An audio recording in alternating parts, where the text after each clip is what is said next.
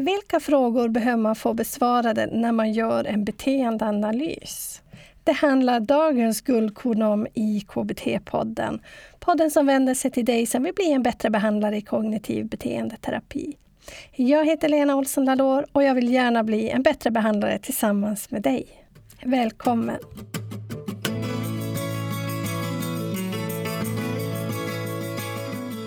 Idag bjuder vi dig på ett guldkorn från avsnitt 138. Beteendeanalys och konceptualisering och de här 6 frågorna att besvara när man fyller i en beteendeanalys. Med mig, Lena Olsson Lalor, legitimerad psykoterapeut och handledare i kognitiv beteendeterapi. Originalavsnittet svarar på frågorna: vilka frågor är viktiga att få besvarade när man gör en beteendeanalys? Görs bedömningar på olika sätt inom KBT-paraplyet? Kan en beteendeanalys se ut på olika sätt? Du hittar länk till originalavsnitt och poddbloggen, boktips och gratis material på www.blienbattrebehandlare.se/163. Där kan du förstås också prenumerera på podden och vårt nyhetsbrev. Men nu till ditt guldkorn. Vilka frågor man behöver besvara när man gör en beteendeanalys. Mycket nöje. Ja, vad är då en beteendeanalys? Det är ju det man gör i själva bedömningen. I början av ett samtal, det inledande. Ibland kan man ha haft ett första samtal och sen inleder man den här bedömningen. Och den ska ju då mynna ut sen i åtgärdsfas, det vill säga en behandlingsplan för dig och din klient som ni sen arbetar utefter. Så beteendeanalysen är kärnan i allting som vi gör. Om vi inte har den kan du inte gå in i en behandling. Du kan, men du vet inte vad du gör, om man säger så. Så beteendeanalysen är ett jättefint verktyg för oss KBT-terapeuter för att kunna gå vidare i en trygg behandlingsplan. Klienten behöver ju veta vad de samtycker till när de går vidare till åtgärdsfasen här, till själva arbetet, förändringsarbetet. Så ingen beteendeanalys, ingen behandling helt enkelt. För du vet inte vad du gör och det vill du göra. Du vill ju känna dig trygg att du presenterar en behandlingsplan som håller för klienten. Att du vet alla riskfaktorer och friskfaktorer och så vidare. Så på så sätt är beteendeanalysen startskottet till en behandling. Och det gör du tillsammans med alla dina klienter. Så länge du jobbar med KBT-behandling i alla fall.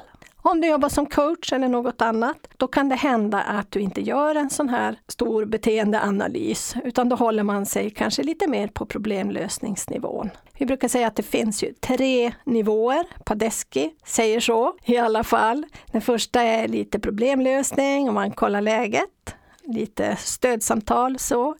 Nästa nivå handlar lite mer om att hitta vidmakthållande faktorer. Att titta på den nivån och behandla med det så man hittar sorkade kognitiva analyser. Och tredje stadiet är ju då där man grottar ner sig ännu mer, kanske in i schematerapi och titta på scheman, antaganden och livsregler. Och lite av det här gör vi ju redan i de andra stegen också, men här börjar vi också behandla dem. Så för att göra en KBT-behandling bör du åtminstone vara på nivå 2, det vill säga du behöver veta vad som vidmakthåller problemet. Och det är därför vi har gjort den här webbutbildningen i beteendeanalysen, för jag jobbar som handledare och märker att många saknar det här. Och man vill ju det. Det är därför det blir jobbigt för oss som terapeuter när vi inte har gjort den här förundersökningen så att säga. Det blir jättetungt för dig och mig som terapeuter att jobba när vi inte har den här grunden. Så jag hoppas att de här 6 frågorna ska hjälpa dig och vi börjar från början. Fråga 1. Vem är den här klienten som kommer till mig? Fråga 2. Vad har klienten för bekymmer som hen vill ha hjälp med? Fråga 3. Hur har hens liv tätt sig? Fråga 4. Hur kommer det sig att det blivit som det blivit? Fråga 5. Vad har klienten för önskningar och mål? Fråga 6. Vad behöver göras för att hjälpa klienten vidare på bästa sätt?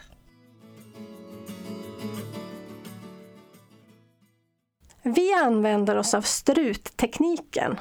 En del kallar det också för tratt. Så vi börjar att samla information på bred front för att sen snäva in det och fokusera mer och mer specifikt på problemen. Och i den smalaste änden kommer ju då önskningar och mål, samtycke och att vi går vidare. Så först en överblick och sen då en fördjupning. Så vi jobbar uppifrån och ner i struten. Så man skulle kunna säga att första samtalet är den här överblicken och den breda änden av struten. Sen kommer då kanske samtal 2 och 3 där vi fördjupar oss. Det var allt för denna gång. För att komma till poddbloggen, boktips och gratismaterial och länken till originalavsnittet, gå till blienbattrebehandlare.se/163. Och gratismaterialet du kan ladda ner idag är just den här checklistan på de 6 viktiga frågorna att få besvarade när du gör en beteendeanalys. Den kommer från vår webbaserade kurs i just beteendeanalysen. Den kan du ladda hem på blienbattrebehandlare.se/163 eller googla på Bli en bättre behandlare så hamnar du också rätt. Jag och Teknikmillan hoppas på ett snart återhörande. Hej så länge!